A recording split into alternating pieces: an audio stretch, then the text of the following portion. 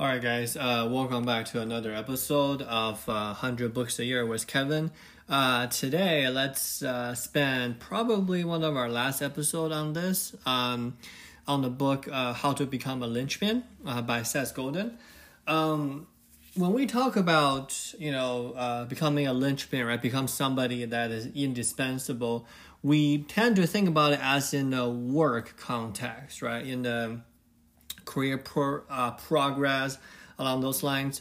So it's cool to kind of think about, okay, how are we currently getting indoctrinated with the cog in the machine mindset, and then how should we transform ourselves in a sense from a career pursuing perspective, and how should we go about doing that? So let's take a step back, right? In the old world, the factory owner needs compliant, not so high paid, replaceable worker, quote unquote, the cog in the machine, right? Just to make sure that the warehouse runs well, and that's it. And if you think about it, as we go into the modern age, right, we're getting quote unquote high end jobs, but most of the stuff they still start off with a resume. For me personally, I when I'm a recruiter or when I'm getting into a job interview, the more the person put an emphasis on the resume, the more I want to say less happy I am, in a sense, because they're focusing on the past, right? They're not asking you good behavioral questions. They're not talking about, okay, let's assess the skill for problem solving. They're just looking at the past. So resume, according to Seth Godin, he appears to agree with me, it's the same thing, right? It's a way of training us to be a cog in the machine. So when we're looking at resume, it forces our employer to say, hey, you're missing this. You don't have an Ivy League college degree. You're not taking that classes. You're missing that. So a resume is giving your employer reasons to reject you, right? And then, in a sense, a person who got hired on basically from the resume is not really a linchpin, right? I'm not saying that it's not going to, he or she is not going to get upgraded to a linchpin, but I'm saying is, it's probably not going to happen. So is there any other ways that we can get a pass at it, that we can dilute the experiences of getting a resume or get a job with a resume?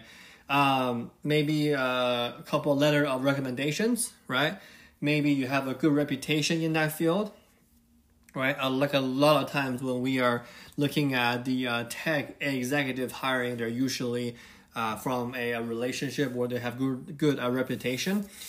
And maybe a sophisticated project that the person know, right? Maybe say, hey, I did this app, or hey, I made this hardware. That's a little bit rarer than before, right? But maybe a podcast and maybe a blog, right?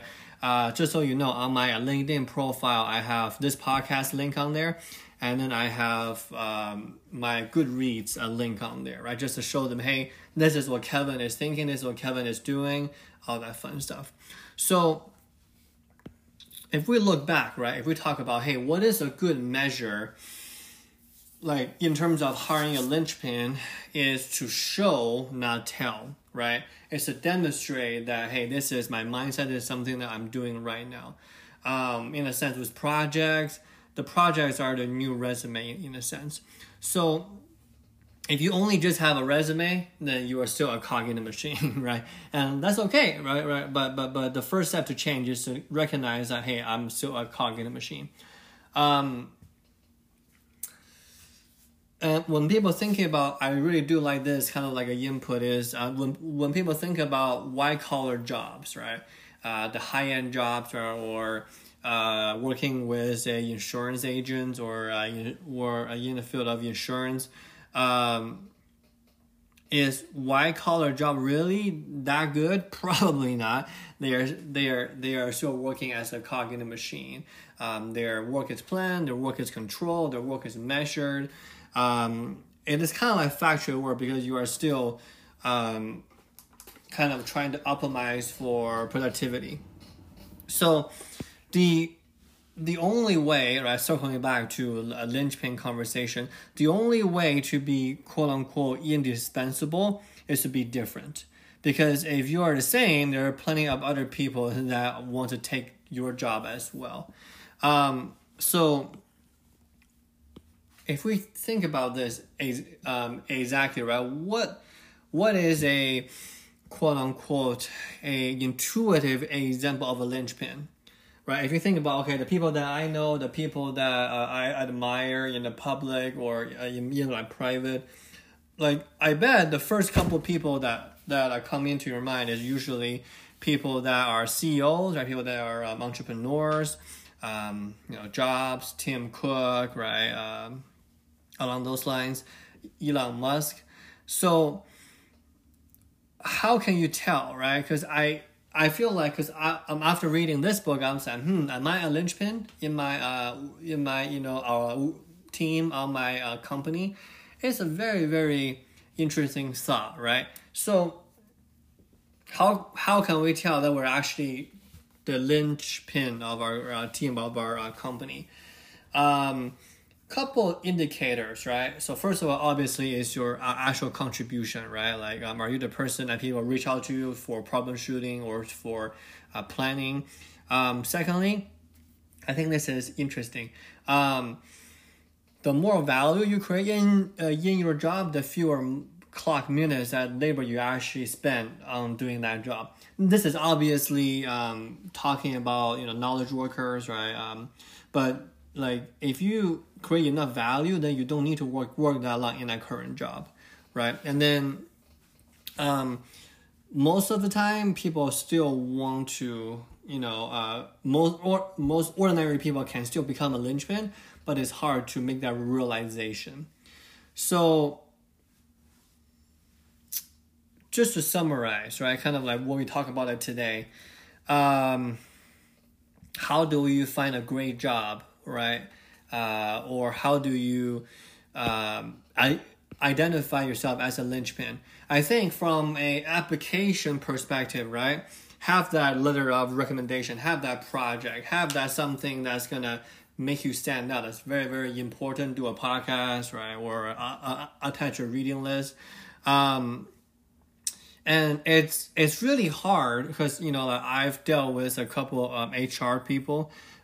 With my last job at a tech company, HR, they don't change that much, and they're not allowed to change that much because they need to make sure that the process are good for countless amount of people going in and out of the company. So it's really, really important to find a company that understands the value of a linchpin.